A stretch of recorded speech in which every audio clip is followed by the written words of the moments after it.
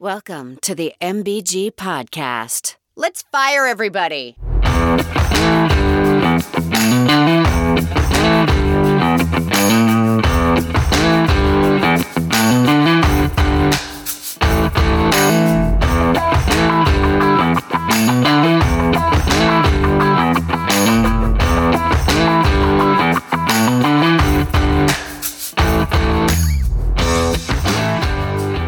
Welcome, everybody, to episode number 60, the Message Board Geniuses podcast. This is Who's. I got Casey, Joy, MBG. College football season is over. Still have lots of good college football content for you today, but we thought we'd change things up a bit and kick things off with a little NFL talk. Conference championship games are set for next weekend. Ravens favored by 3.5 against the Chiefs.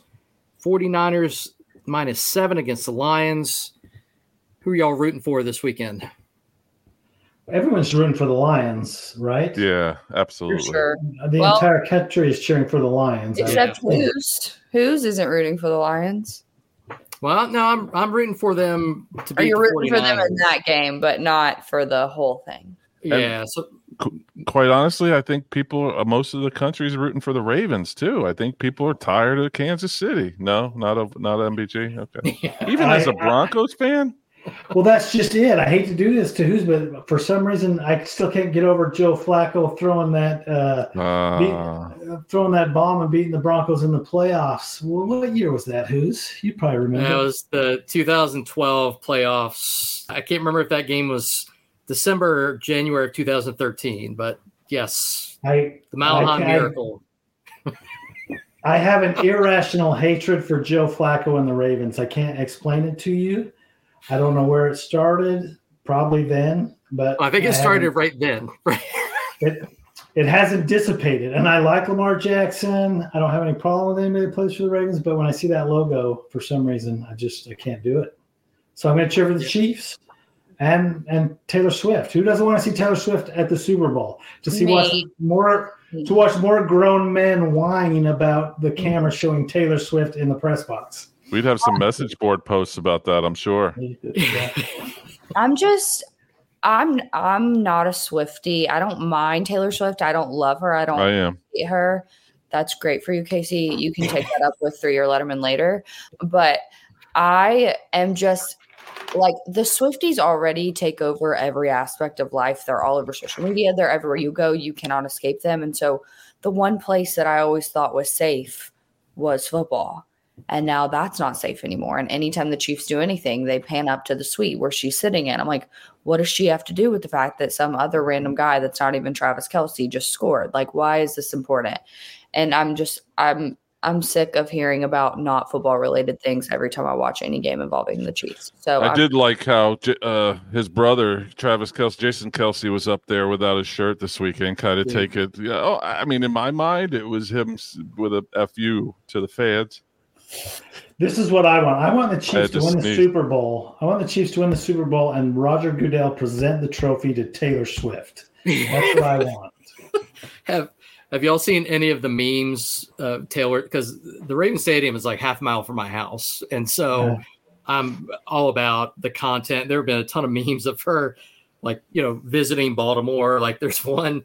Somebody photoshopped her into like on the block, which is where all the strip clubs in Baltimore are. And then there's another. My favorite though is somebody put her head on a GIF of Omar from The Wire. Like, walking down the street. It's awesome. So yeah, I'm all for the Taylor Swift content. I think it's hilarious. Obviously, I'm rooting for the Ravens. I mean, they're my hometown team. 2 UVA guys on the Ravens, so that makes it even better for me. And then my buddy Brian from college is a lifelong Lions fan. He's a year younger than me. The guy has seen before this year, one Lions playoff victory in his life. So, yeah, Ravens-Lions Super Bowl I think will be super fun. I didn't understand. You said Brian, like the normal name. Is that a nickname? Yeah. So it's funny. I don't think he has a nickname. I should have just made one up before we came on. The last Lions playoff victory, was that Rodney Peete or Eric Kramer? I know Herman Moore was on that team. I think it was like 92, I want to say. I don't know if that was Kramer or I'm not sure. But that might have been Eric Kramer. We do have a researcher on the show, but she's a little under the weather tonight. So, and she doesn't care about this either. Let's go ahead and say it was Eric Kramer. We'll just go ahead and say it was Eric Kramer. There you go. That'll work. Yeah. I hope the Lions win. That's all the energy I got. Go Lions. Woo! Rodney Pete. All right. So next up, we have our mailbag question. This week's question comes to us from friend of the podcast, Evan Grimes, whose Twitter handle is @fear_G. Also, fun fact, he happens to be the godfather to Chris Marlar's dog, Pepper. So just I told Marlar I would give him a shout out for that. That is Evan's so question. Marlar. That is so Marlar to have a godfather for a freaking dog. It's the most Marlar thing ever, actually. But congrats, Evan. So Evan's question is, and we've actually gotten this question a lot in group chats and things like that. His question is, how did you guys find each other and what made you think you might want to do a podcast together? So who wants to take the first crack at this one? Well, it all started on christianmingle.com. That's Casey, where I found don't call who's out like that. Yeah, the idea of me being on Christian Mingle is hilarious, by the way. I think I'll you know me, I'm always first, right? Because I got to steal the thunder here. I think it all started really on Twitter, I think, and I'll tell you my side of the story. We got thrust into a group chat, and I had no idea there were group chats. Like, I was so new to Twitter. I had another podcast that I was doing that was Clemson centric. And all of a sudden, I'm in this other new group with all these weird people from all over, and I'm being nice to South Carolina fans. It was really kind of odd. And I think it just extended from there. I think we just started talking about things. I was helping on another podcast out there, and I think MBG reached out and was like, "Hey, can you help me too?" And I wasn't supposed to be on this thing, so. Well, that's the funny part, right? Here. So, yeah, I did a little timeline. So, MBG and Casey and I met in either 2020 or 2021. And then we started talking about doing a podcast. I can't remember how it came up, but I know we started doing weekly meetings to develop it in December of 2021. And we started the podcast account in January of 22. And Casey, you were just going to be the producer. Like, we did all kinds of weird iterations, but first you were just going to produce it. Then we had for a while, I don't know if you remember this, we were going to do a thing where you were going to read the message board posts, and then the rest of us were going to discuss them. And so we spent months developing it. And then I don't know if y'all remember this too, we did like 5 dry runs before we released one because they were so bad. We're like, oh, that was shit. Like we can't release that. So we did a bunch of different iterations of it, a bunch of dry runs. And then I guess, was it last October finally October of 2023? Is that right? No. No. It was before October. 60 episodes. It was before October. Was it the year before? I don't know. The timeline's all screwed up. But we spent probably 9 months or so like developing it before maybe it's October of 2022. Maybe that's. And this is what we got, ladies and gentlemen. Yeah, it was 2022. There you go. Okay, let's. Forget the major caveat in the whole story. Somewhere Joy joined in at some point. Right. Oh, that was all you, MBG. Is that how that works, MBG? So, we wanted a female voice. Thank you, Casey. Yeah. So I randomly one day got this follow on TikTok, which, if you know me, I know this isn't videoed, but I'm actually the youngest person on the podcast, contrary to belief. I know. And I do have a TikTok account that's solely dedicated to college football. So one day I get this TikTok follow from Board Geniuses, and I'm like, what even is this? And then I was like, wait, I think I've seen this on Twitter. So I go to Twitter, and I also had a follow on Twitter from that same account. Stalker. I know, stalker. And then I checked my DMs, and it was like, hey, we're putting together a podcast. Would you be interested? And I was like, sure. And I had to go through an interview process. MBG, it was so hard, right? Yeah. It was so hard. MBG was like, let's have a call. And so I got on this call. I remember being so nervous, and MBG answers the FaceTime and he's like in his car, like not even like it's not serious at all. And then he's like, okay, well, we're gonna have one more call. I need you to meet the other guys. And then no one warned me that Who's was a pirate. So like I log on and I'm like, who are these guys? Then I find out that I'm the only SEC person in the chat. I'm like, this is a recipe for disaster. But my favorite part of the whole story is that MBG was on TikTok to find me. Like that's how this all started. And so for anyone that tries to think MBG's not up with the times, he found me via TikTok. That may have been my only day on TikTok.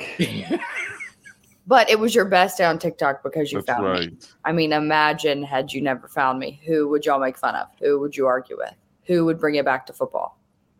That's a fair point. Well, I remember we were looking for someone and all of us were lost about how to even start. And I think MBG even said, well, you know, I'll look around TikTok. And I was like, oh, I don't even have that on my phone. I don't think so. TikTok. And here we are. Yeah.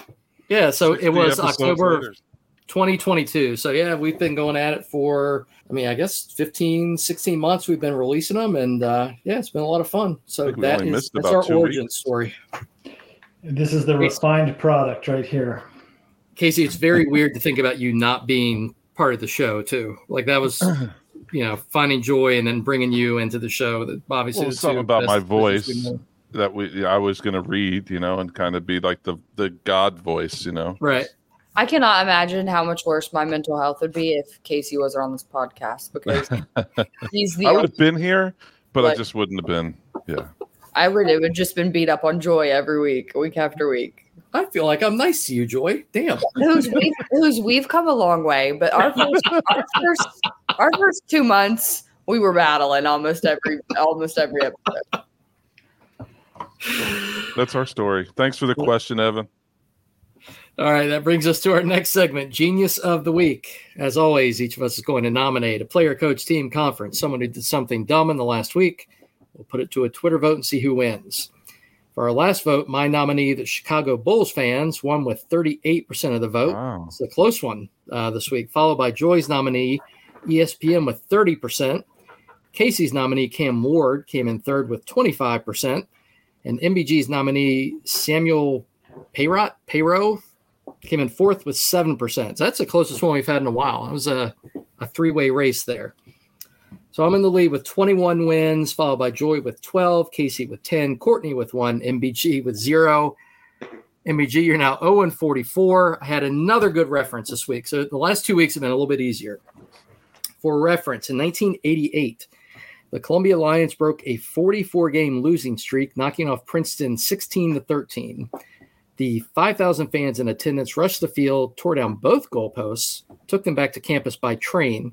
And according to the school paper, one student compared the win to, close your ears, Joy, quote, an orgasm you've been waiting to have for 5 years, while another student jumped up and down excitedly and yelled, let's sacrifice a pig. So big win for the Columbia Lions. Go Lions. And once again, MBG, you're in fine company. We'll sacrifice a pig when I win. I'll donate the pig. If we did that during the podcast, that would be elite content, MBG. All right, Casey, who are you going with this week? This week, my genius of the week may have two meanings. Usually we're picking someone that does the dumbest thing of the week, but my genius has me feeling extremely jealous. So I'm going with Cam McCormick. I'm not sure you guys know this, but apparently you can play college football for 9 years, and Cam is case in point of this amazing feat. He spent the first 7 years of his college career at Oregon, compiling an impressive 4 season-ending injuries.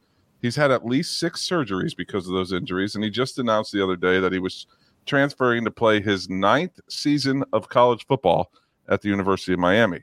To put into perspective, the first pass he caught in college was thrown by Justin Herbert, whom next season will be his 5th season in the NFL.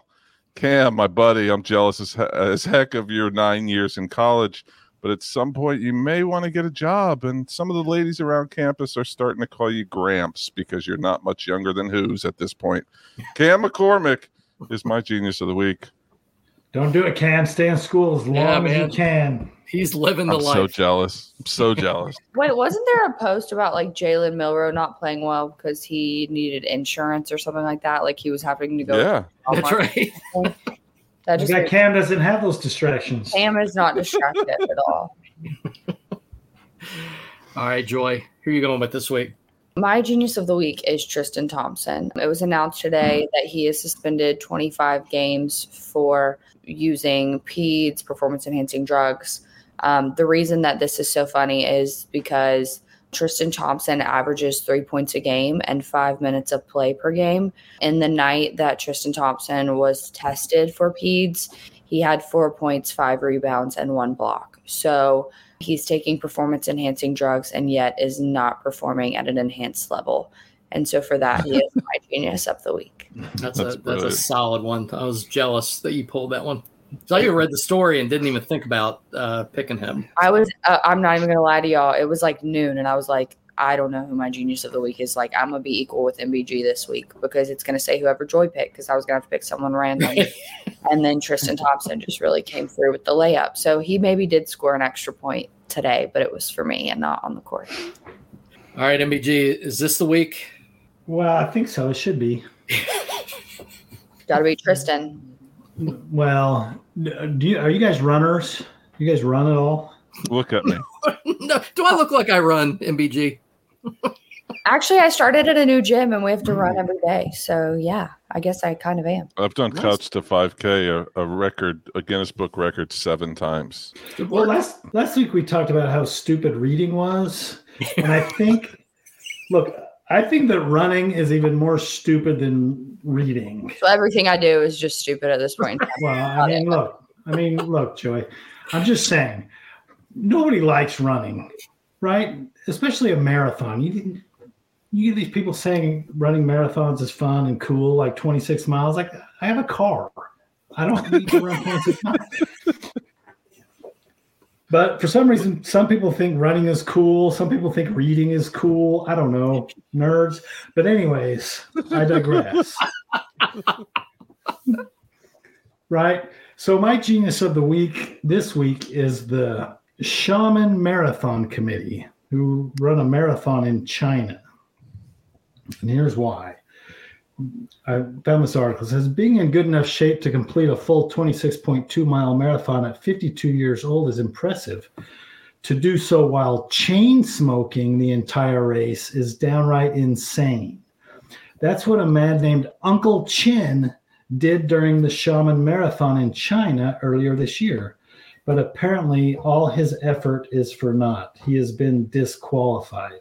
What? Reportedly, smoking on the track was a reason for disqualification. There's pictures here. This 52-year-old dude runs a marathon with a heater in his mouth, smoking the entire way. 26.2 miles, Uncle Chen. So you would think that certainly wouldn't give you a competitive advantage, but apparently the Xiamen Marathon Committee found that smoking while you were running was against the rules, and they disqualified Uncle Chen from the marathon.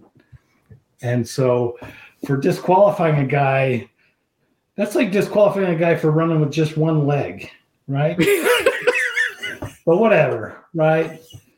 So the Xiamen Marathon Committee is my genius of the week for disqualifying Uncle Chen. I thought this was America, by God.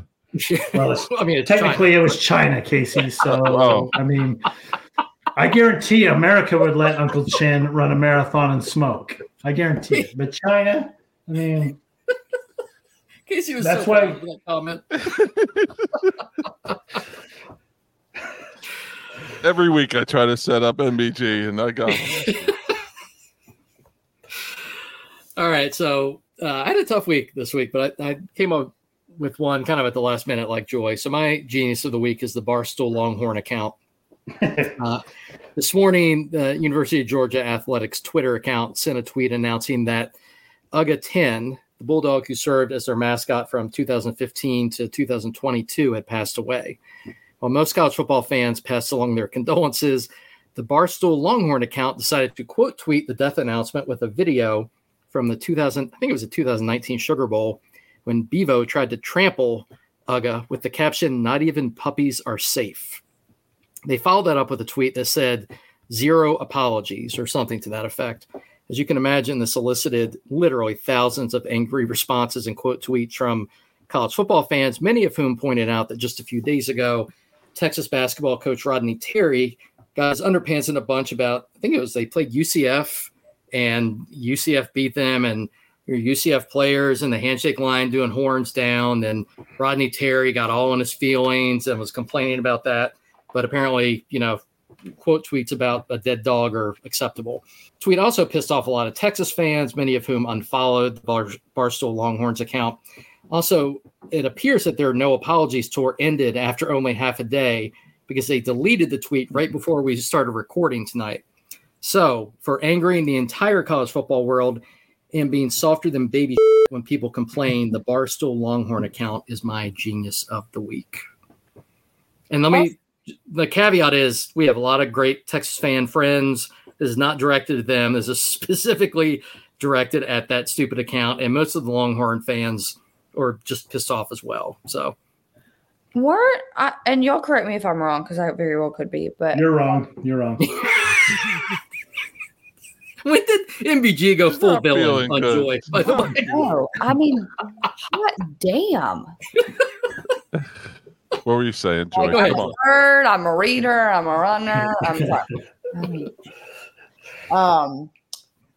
Was it like, didn't a Longhorn end up dead on Texas's campus this year? And they I think it was Texas Tech. That was Oklahoma State. Same thing. Before the Big 12 championship game. Yeah. But Texas fans lost their minds, though. Right. Like they freaked out over, and that wasn't even your mascot. Like it was just a Longhorn. So I don't know. Y'all were just literally in a very similar position. Like, why on earth would you act like that? But, for a school that claims to be very smart, they don't always act like it. It's just crazy to me. They delete, you don't say zero apologies and then delete them. If we're going to follow up a tweet and say zero apologies will be issued, you better have the balls to keep the tweet up. Yeah, that was so soft. So, but that might be a Texas thing because Billy Lucci deletes his tweets too. He doesn't like other people say. Remind me to never get on your bad side, Joy, because it's like I tweeted earlier on. I think it was yesterday, and y'all were all included in the tweet. I said I'm really thankful for the friends I've made on this app, mainly because I would be absolutely terrified to have them as enemies. I'm glad you feel the same way about me. Amen. All right. Before we move on to our next segment, we want to give a quick shout out to CFB Home for sponsoring the MBG podcast. You can find them on Twitter at CFB Home and online at fifthquarter.net. Also, we're doing a couple of cross promotions again with other podcasts this week. First is with the Sickos Committee podcast. They had a new episode drop today titled Time Cop, in which they discuss classic Sickos content, including the Alan Parsons Project, the college football coaching carousel, the vaunted 2024 Vandy offense, the demise of Sports Illustrated, and much more. We're also doing a cross promotion with the Slander You podcast. They don't have a new episode for us to promote this week, so go back and listen to some of their old with both those shows, so check them out. All right, y'all, we have another great guest lined up for you this week. This week's guest is one of the best college football writers and analysts around. He's written for a number of publications, including Sports Illustrated and The Athletic. He currently covers college football for On3 Sports, where he also hosts a wildly popular podcast. Welcome to the show, Andy Staples. Woohoo. Wildly popular. Yeah, man. I like the adjectives on this show. I'm an English major. Well, the adverbs and the adjectives. That's what I used to be a writer, so. Oh, we know. Yeah. All right, so when we have guests on, usually we start off by going around the horn, have each of us ask you a question, and just let you cook. Does that work? That works for me. No, I am ready because you guys are probably my favorite Twitter feed. And it's weird since I started working at On3 because I'm not sure what I'm allowed to retweet and what I'm not. Like when I was at The Athletic, I just retweet you all the time. And now I'm like, wait, am I going to get in trouble because this is an On3 network site? Or am I going to get in trouble because this is not an On3 network site? Fair points. I wonder the same. All right, so Andy, I'll warn you, Casey's up first, and just strap in because his questions tend to meander. So. Casey's rubbing his hands together like this is like crack the knuckles first, Casey. This is my shtick here, Andy. Andy freaking Staples. Holy crap. At some point, I'm going to have to ask someone to pinch myself, as we've had some unbelievable guests willing to come on and listen to my long-winded first question. And now we have you, Mr. Andy Staples. Hold on, let me start legend. The clock here. Yeah. I timed myself before. I'm not kidding. And it was 1 minute and 13 seconds. So just strap in. I talked to a journalism class a few months ago, and a kid was reading his first question to me. And I'm like, let me stop you right there. Never do that in a press conference. Absolutely not. You can't do that. Can you tell I'm reading? All right. Anyway, currently with On3, having been with The Athletic, Sports Illustrated, among a few others, as well as your daily podcast, as who's mentioned, the Andy Staples Show. Good Lord. Thanks again for joining us. I did what I do nearly every week when we have a guest on and did some deep research to get my thoughts together so I can eat up most of your time by listening to myself talk. This is the Will Muschamp at Media Days. I love it. So I'm a huge fan of yours and grew up with when Sports Illustrated was the pinnacle of sports writings. But I wanted to learn more about you. So naturally, I immediately went to my go-to well-vetted resources, Wikipedia, and my search brought me to one. Wikipedia. Well, you do. Well, maybe you do. It brought me to one Andrew Staples, and the first thing I saw was that Andrew was born in 1979. So I immediately thought that Andy is right around my age. Right. Well, you're ruining my joke. Which I thought was pretty cool. Then I read a little further, and it said English operatic tenor who has spent most of his career with the Royal Opera in England.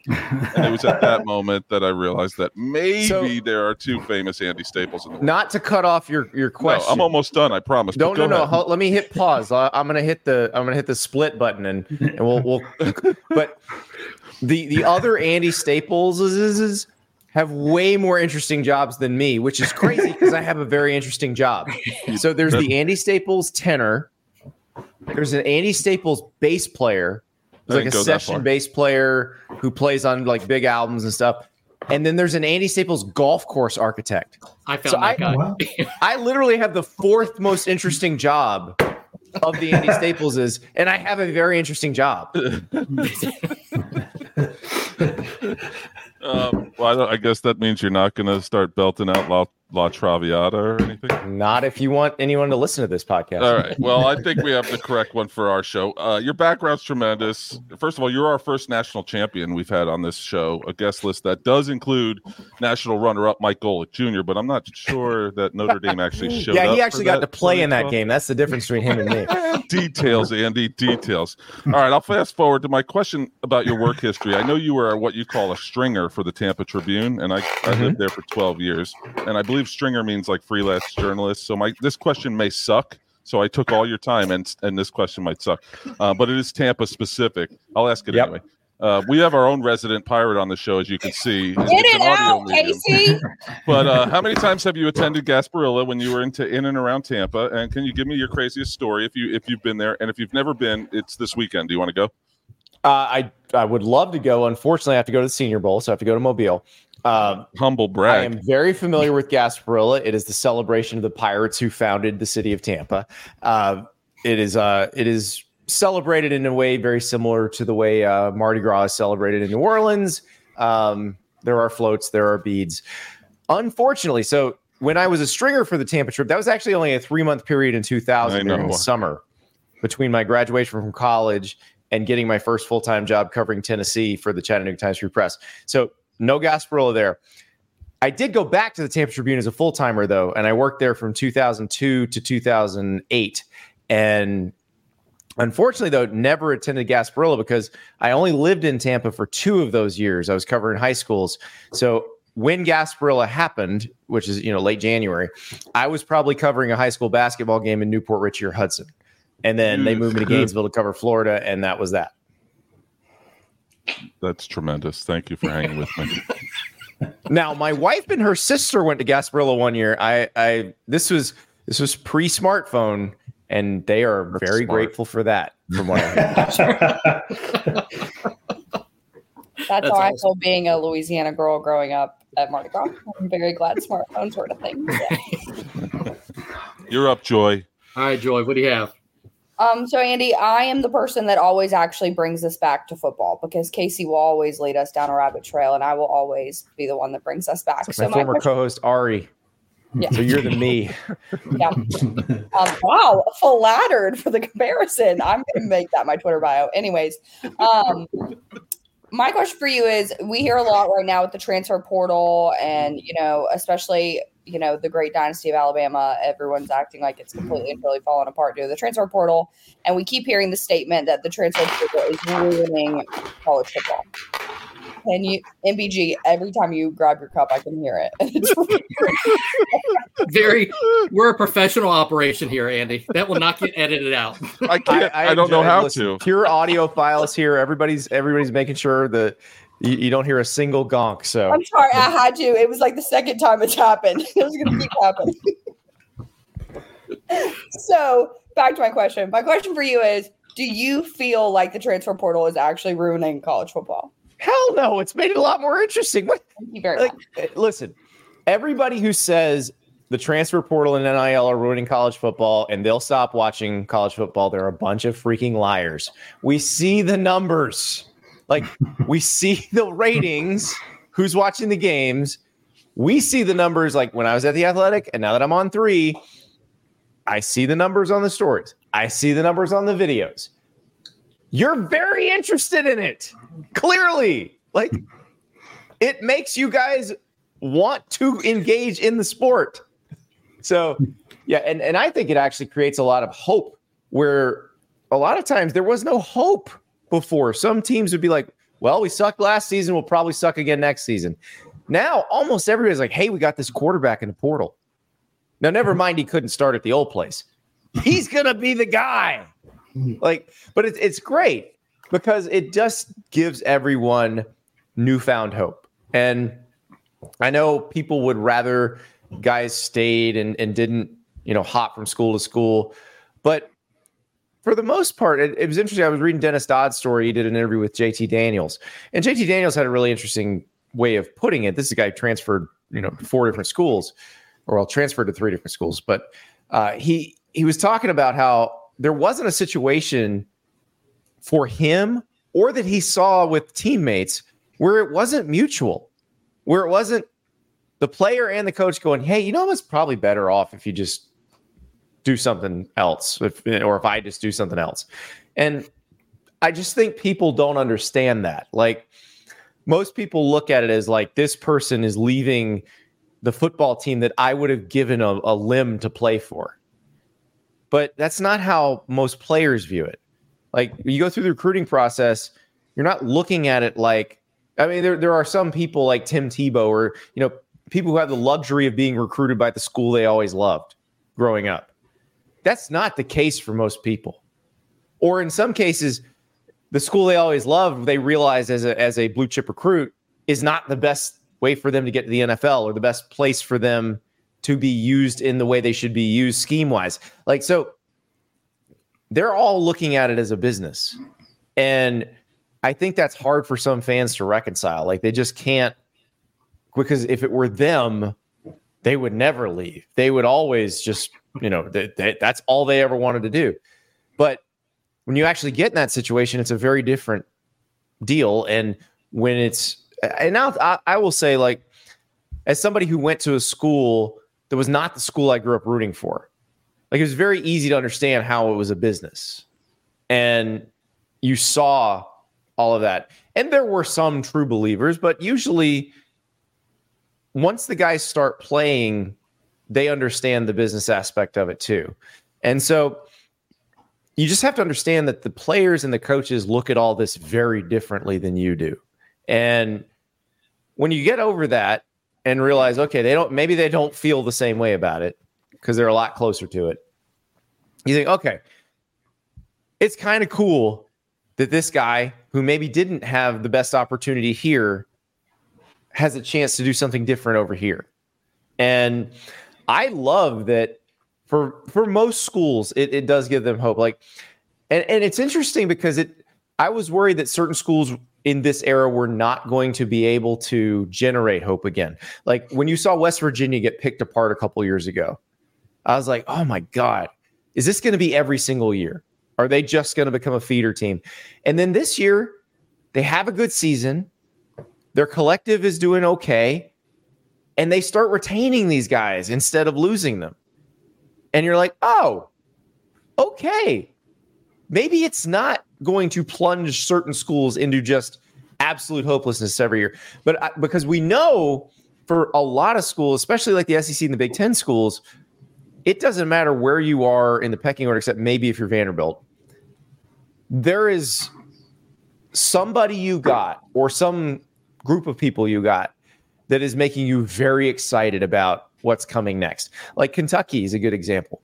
I don't think Kentucky fans were particularly thrilled with the way last season went. They were very happy with the Louisville game, obviously, but now they're looking at, we got Brock Vandagriff. Yeah. Now, Brock Vandagriff didn't start at Georgia, but that's just because he didn't have a chance. Because Carson Beck was starting. Now we got Brock Vandagriff. Now we're going to be awesome. That's the thing now that I think you didn't have before. You had to hope that you signed somebody, and then maybe in 2 years they develop. There's a lot more instant gratification now thanks to the portal. Andy, I went to Clemson, and so I don't know what this portal thing that you speak of. What is this transfer portal that you speak? What is this madness? Clemson actually had 4 transfers on the team last year. I don't know if you knew that. Yeah, it's a narrative that I just joke about, but yeah, absolutely, I know about them all. They didn't play much, but they had them. Hey, we had Bear Bryant's grandson. There you go. That's right. All you need. All right, so Andy, I listened to the Andy Staples story on HeyArtifact.com to prep for this. Ooh, old advertiser. Back in your high school recruitment and your career as a walk-on at Florida. First, I wanted to congratulate you on your decision not to go to Duke. This would be a much more difficult discussion for me if you had gone there. So, congrats on that. Well, I'd be buried in student loan debt, so I'm very happy with the way it worked out too. And then my question was, who was the toughest or scariest player you had to go up against in practice when you were at Florida? I know you played with Reggie McGrew players. Reggie McGrew was a first-round defensive tackle, got picked by the 49ers. And so I would play guard or center on scout team. And I was 17 when I got there. Now, Reggie's not much older than me. Reggie's only like a year older than me, but he was so freaking good. And I always explain, if people want to explain how, I want to know how it felt. You've seen the video from the old freak shows and circuses of the guy getting hit the stomach with a cannonball. I was that guy, and Reggie was the cannonball. That's what it felt like. But there are a bunch of guys that were like Ed Chester, who just criminal that he got hurt his senior. He was actually the first guy who ever cashed in on one of those insurance policies because of a career-ending injury, which sucked because Ed was so good. He was a D tackle.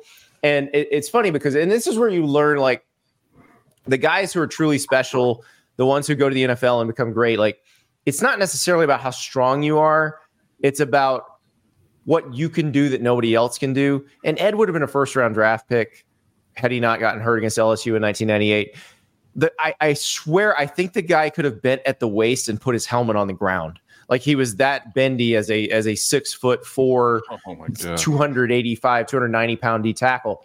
And he was so quick and so flexible that you would if you were to do a one-on-one pass pro against him, you could pass set and you didn't even know he had moved and he was under you.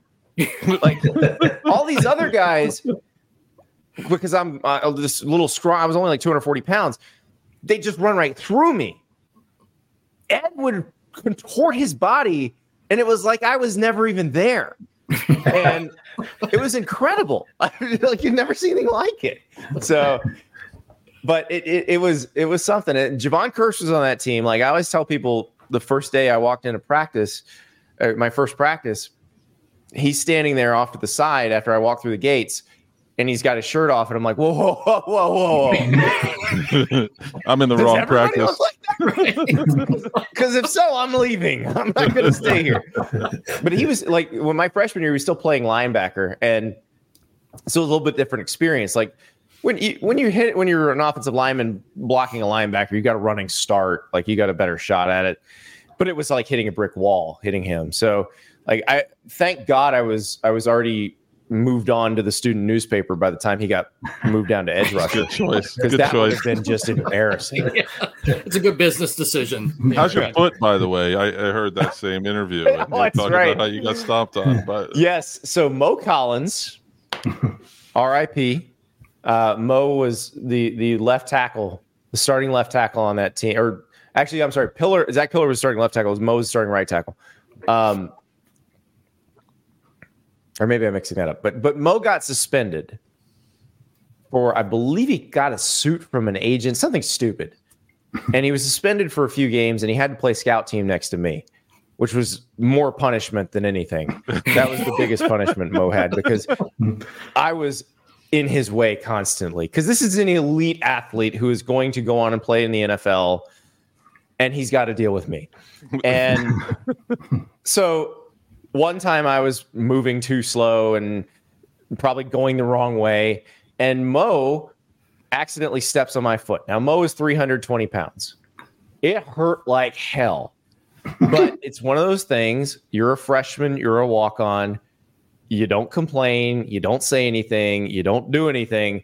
I was like, I want to keep on playing. So just, practiced and didn't never stopped practicing, never did anything different. I think I went to the trainer once and asked for something, and they gave me like a little orthotic to put in there. And but I never said, could I get an x-ray or anything like that? Because I figured my position was tenuous enough as it was. So, but fast forward 20 years and I'm having a problem with my left foot, and it's blown up to like 2 times its size. And I go to a podiatrist, and he takes an x-ray, and he goes, "When'd you break your foot?" I'm like, "I never broke my foot." He goes, "Yes, you did." It shows me the x-ray, and I'm like, "Oh, I can tell you exactly when that happened." And it was when Mo stepped on my foot. So my foot healed wrong. I had a bone spur, and I had a tendon that was wrapped around the bone spur, and that was what was causing the pain.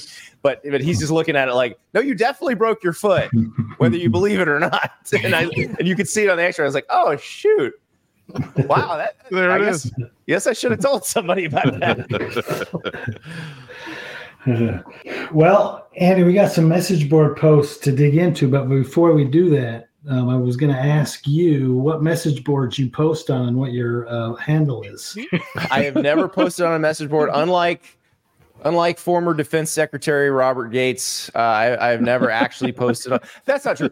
At On3, I have posted on message boards to say, "Hey, come watch this," or "I'm talking to your coach tomorrow. What should I ask him?"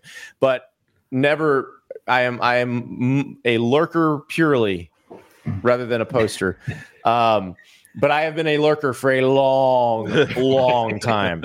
So back when I was at the student newspaper at Florida, so this is late 90s. That was Gator Country was the first Florida fan site. It still exists, but they had a portion of the site called Swamp Gas. That was the message board, and some guy named Swampy seemed a little bit connected, a little plugged in. And so we who covered the program for the school paper would always check and see what Swampy had to say pretty much every day. And so I learned very quickly that message boards are a very occasional source of good information and a constant source of entertainment. Exactly. Was Swampy ever wrong? Swampy was wrong occasionally, yeah. Now, not as wrong as some of the current Florida message board posters, and I'm not gonna single out any one site, but I will say the ones at Gators Online far more accurate than the ones elsewhere. But no, Florida of all the fan bases, I'm noticing, because that's one thing, having like the God password at On3, where I can look at everybody's message boards, like they're. Message boards have very different personalities. Every site, the board has its own kind of personality. And the Florida ones, it feels to me like they try to wish things into existence more than anybody else. Like there have been periods where they were convinced over the last month or two, this is the guy Billy Napier's hiring as the offensive coordinator. It's definitely this guy.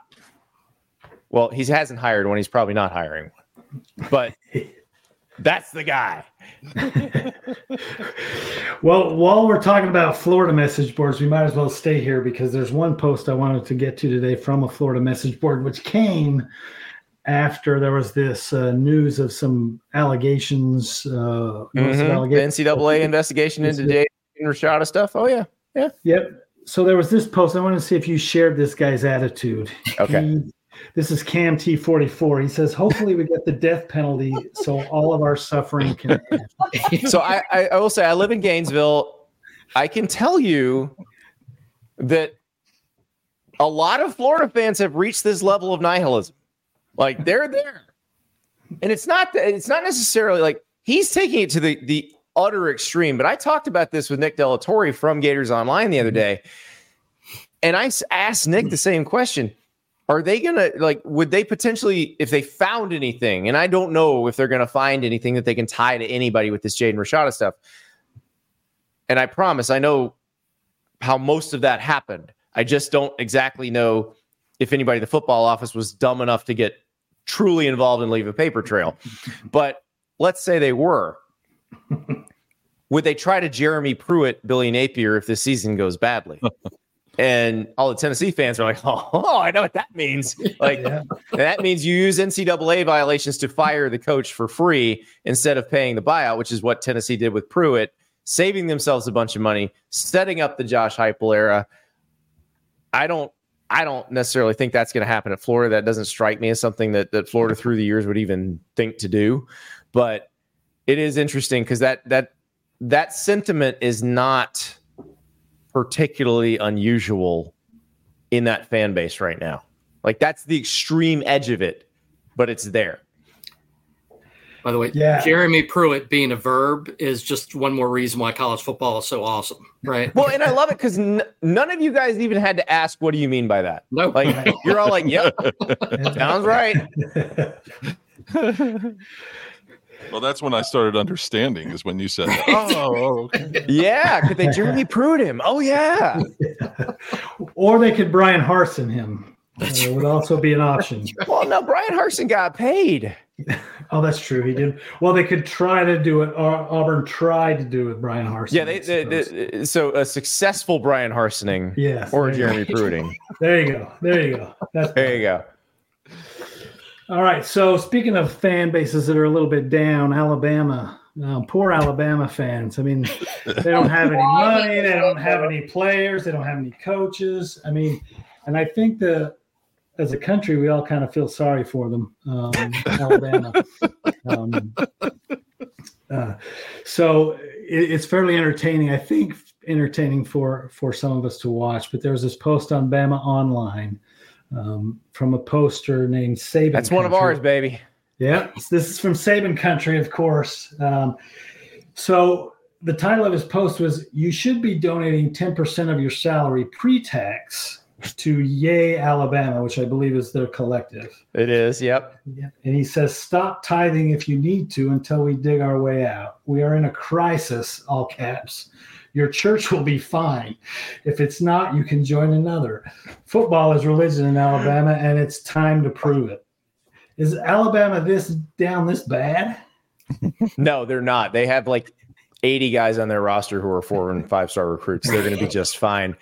But I do appreciate, because I think the message board denizens have become aware of you guys, and I think they know when they're putting up something that you're going to post. I think that's what this was. This was tongue planted firmly in cheek, but I appreciate it because it reminds me of that scene in The Simpsons where Reverend Lovejoy is sitting around the collection plate. He's like, "That's the gross, not the net, people. 10% off the top." So, and I look, tell me where that poster is wrong. No, give me one iota of incorrect information in that post. No, he's absolutely correct. The money is better spent on Crimson Tide football, probably. I can point out the one. What's the big religion in Alabama?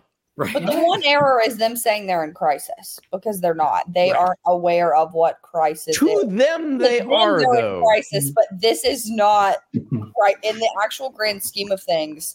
They're gonna be just fine. But this isn't like you grab a Missouri fan and you're like, evaluate this situation for us. You lost Caleb Downs and Caden Proctor, but you got Washington center. You got Kalen DeBoer's handpicked quarterback from Washington. And oh, by the way, you're probably going to get the last unsigned 5-star receiver in the 24 class. Like the random Missouri fan you pulled off the street be like, well, that sounds kind of awesome. Sign me up for that. But an Alabama fan's like, oh my God, what the hell's going on?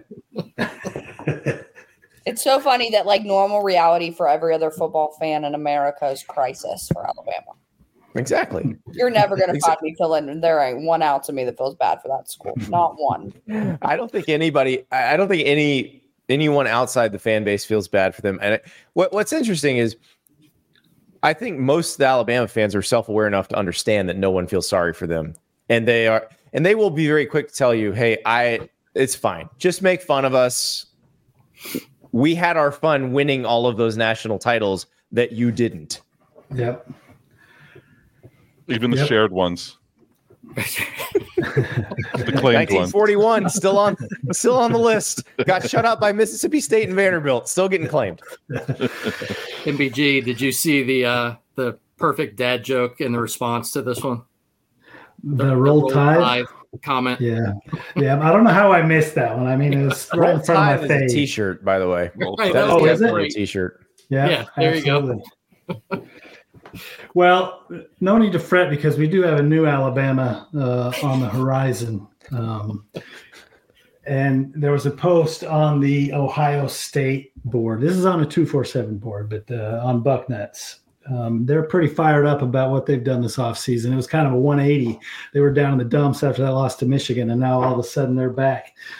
So this was from a post. There's 2 posts here. One from a guy named Galena Bucknut. I guess I shouldn't say it's a guy. Maybe it's a gal. And he says, no lecture intended. However, I've been on these boards for a lot of years where the vitriol was intense towards Saban and Bama for their tactics to dominate, in bold letters, college football, which they undeniably did for obvious reasons, declared or otherwise. With NIL, Ohio State has dropped the gauntlet to declare we are now the power in the game.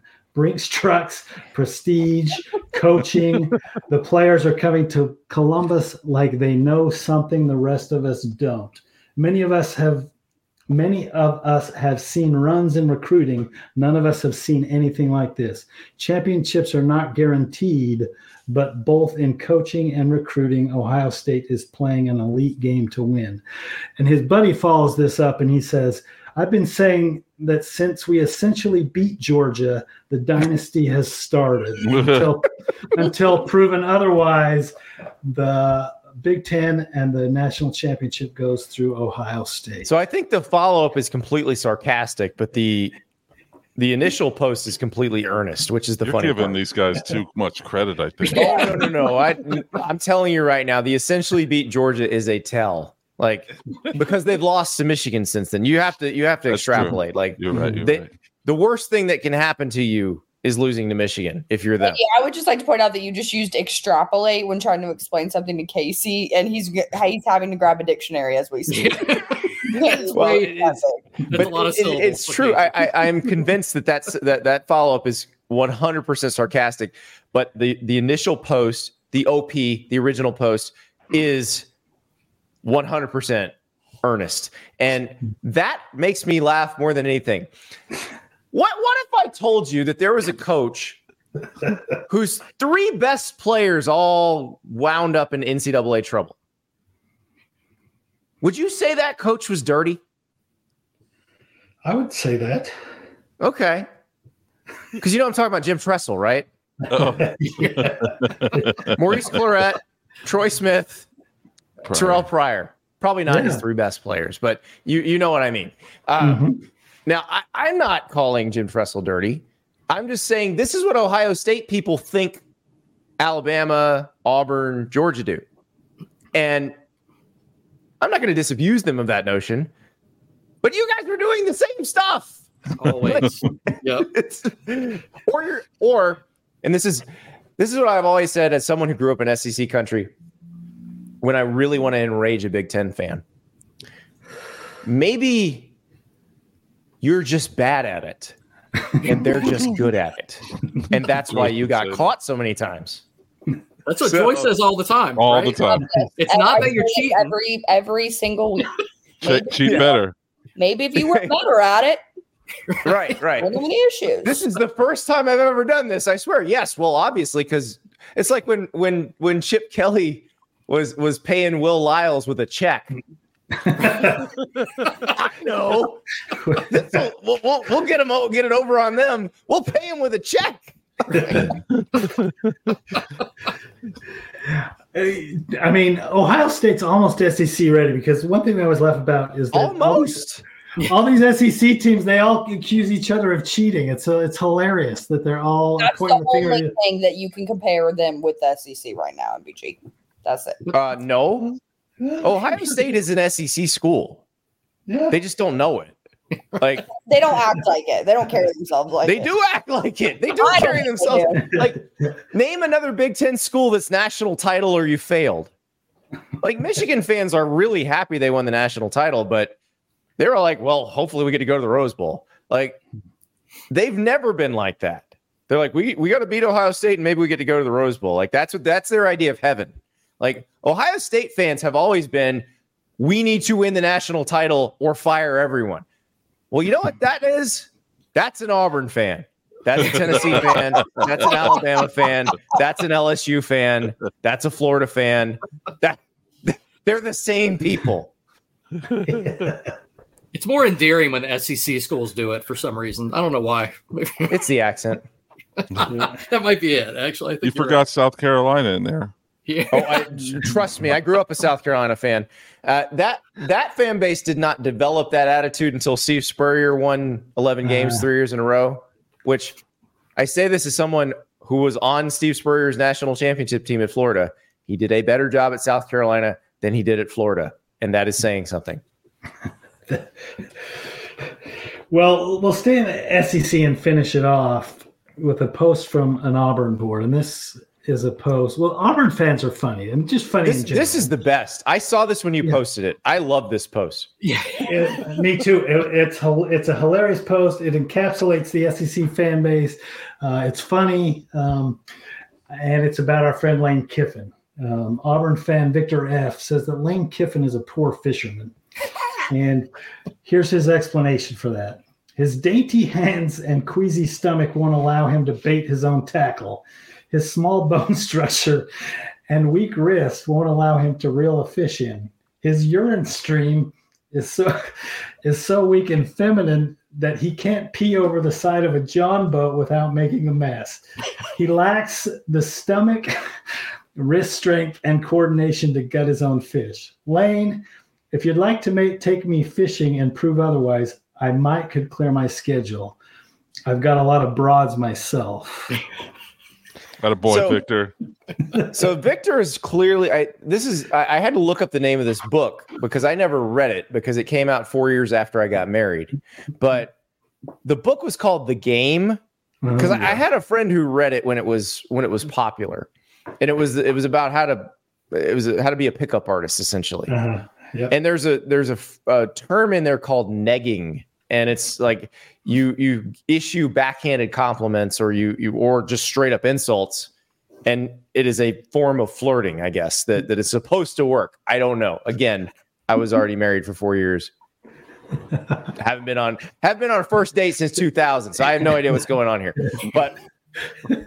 But that's what this is. It's you're too lily-livered to bait your own hook. Which, by the way, if you're gonna hit them with you can't clean your own fish, well, if you can't bait your own hook, you can't clean your own fish. Cleaning a fish is a far more disgusting process than baiting a hook. Like, you got to be able to bait your hook first before you pull on the gill and slide that fillet knife in there. So I just think there's a lot of negging going on here, and then oh, by the way, I've seen the pictures of you deep sea fishing. Please take me with you. Yep. Do you think Lane's a better fisherman than Jim McElwain? I saw that Barstool video. They say it's not him. The guy who says it was him sure looks like it was. He was the one. So, because obviously Jim McElwain could reel in a fish. We don't know that. Strong hands. They said it was a New York cop, and again, the New York cop looked like that guy. So, but it is. The Lane thing's interesting to me because Lane appears to be living his best life. Like he's either deep sea fishing or going to Buc-ee's on the way to visit a recruit. And I saw that.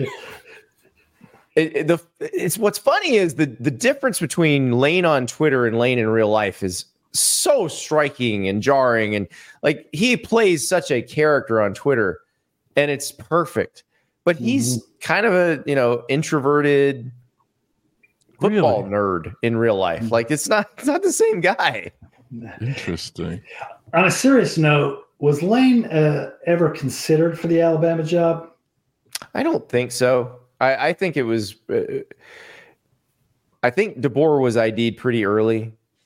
Probably there's a courtesy call to Sark, and he's like, "No, now that Nick Saban's gone, I'm pretty good where I am." Yeah. And with Norvell, he's getting $10 million a year now. We don't know if he was ever offered the job. It could be that he was one that they were considering or vetting, but they were going to offer it to DeBoer all along. We'll never know what the real pecking order was, but I think those are the ones that were in there. And, maybe you make the throwaway call to Kirby and be like, you sure? Yeah, I'm sure. Okay, thanks.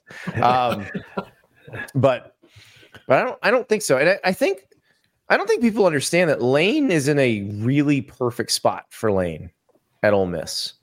The level of control you get at Ole Miss is different than most other places. Like I don't think you're going to get that in most other SEC schools or Big Ten schools or anywhere like that. So, and now he's getting paid almost the same as every top coach in the SEC or the Big Ten. Like, why leave? I mean, right now you've got a roster that should make the 12-team playoff. Like they're going to go into the 24 season expected to make the 12-team playoff. So I don't think that Alabama is necessarily the right job for him. I think Ole Miss might be the perfect job for him. And I would imagine if Alabama had called, he'd have been very interested. But I think he's in the right spot right now. Does he have to win there? I mean, does getting him in the 12-team playoff suffice their fans right now? But if you do it a couple times, then you got to advance. Then you got to.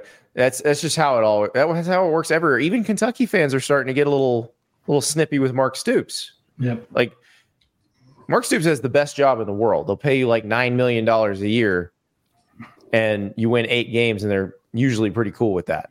Like you win 8 games at most SEC schools that would pay you that much, and they're firing you. So that's Ole Miss, like any other school. Like I just mentioned South Carolina, how their fans suddenly raised their expectation level. They go 100 years without winning a bowl game. Steve Tannehill finally brings one to him in the CarQuest Bowl against West Virginia. I was in the stands. But then all of a sudden they have some success under Spurrier, and it's like, oh, we beat Clemson every year now. We win double-digit games every year now. That's just expected. No, it is not. That is highly unusual based on your history. So don't get used to it. But that it's human nature. Like if Ole Miss wins 11 games again this year and they win 11 games next year, then everybody in that fan base is going to think, yep, got it. That's what we do every year now. It's really hard to do based on the history. But yeah, so I think you kind of have to expect that. And honestly, with the way some of these guys are getting paid now, especially in the SEC where you've seen them get these raises to keep them from going somewhere else, like they almost have to. It becomes a self-fulfilling prophecy that if they don't deliver something major that the school's never seen before, that the fans will eventually turn on them. But Ole Miss is very, very early in the love affair. Like Kentucky's further along. Speaking of love affairs, this is a total one-off question, but how much longer does Billy Napier last at Florida? Well, I mean, I would assume he starts this season on the hottest of hot seats, and the schedule is brutal. Yeah, so the schedule's tough. I think that's the thing, that the fan base is pretty apathetic. Like, if you have another losing season, how much are you then losing in terms of donations and ticket sales and that sort of thing? Because the fans are just no longer excited about the product. Apathy is worse than anger. Like, anger is fine because it means everybody still cares. When you bleed into apathy, that's when you have a bigger problem. That's not Florida. That's everybody. Like, Florida State was a good example of this. So when Willie Taggart was there, I remember I did a story for The Athletic where I did the math on how much they stood to lose in season ticket sales if they kept him another year versus paying what was then a really expensive buyout. I want to say it was like $17 or $18 million. And when you did the math, it was like, it's kind of a wash. Like, you could fire him, you could keep him, but if you fire him, and at least if the people are excited about the guy you hire, then maybe you get some donations. Exactly. Well, Andy, appreciate you joining us. Yeah, man, this is awesome. It was fun having you. My pleasure. You guys provide endless entertainment for me. So, hey, well, that's good to hear. I can't read every message board. No, you can't. No, neither can I, unfortunately. You want to tell everybody where they can find you? Yep. On3 Sports YouTube page. You go to on3.com, read, watch there. We also run the shows on my Twitter feed at Andy_Staples. Andy_Staples on Instagram. I don't know that I'm that interesting on Instagram, but I'm working on it. We'll be the judge of that. No. Yeah. All right. Well, I really appreciate it, Andy. Thanks for joining us. Yeah, man. Thank you so much. My pleasure, guys. Thank you very much, man. Thanks. All right. That'll do it for this week's episode, the MBG Podcast. Don't forget to subscribe and leave us a review. You can check out more content at messageboardgeniuses.com. And we'll see you next time, losers.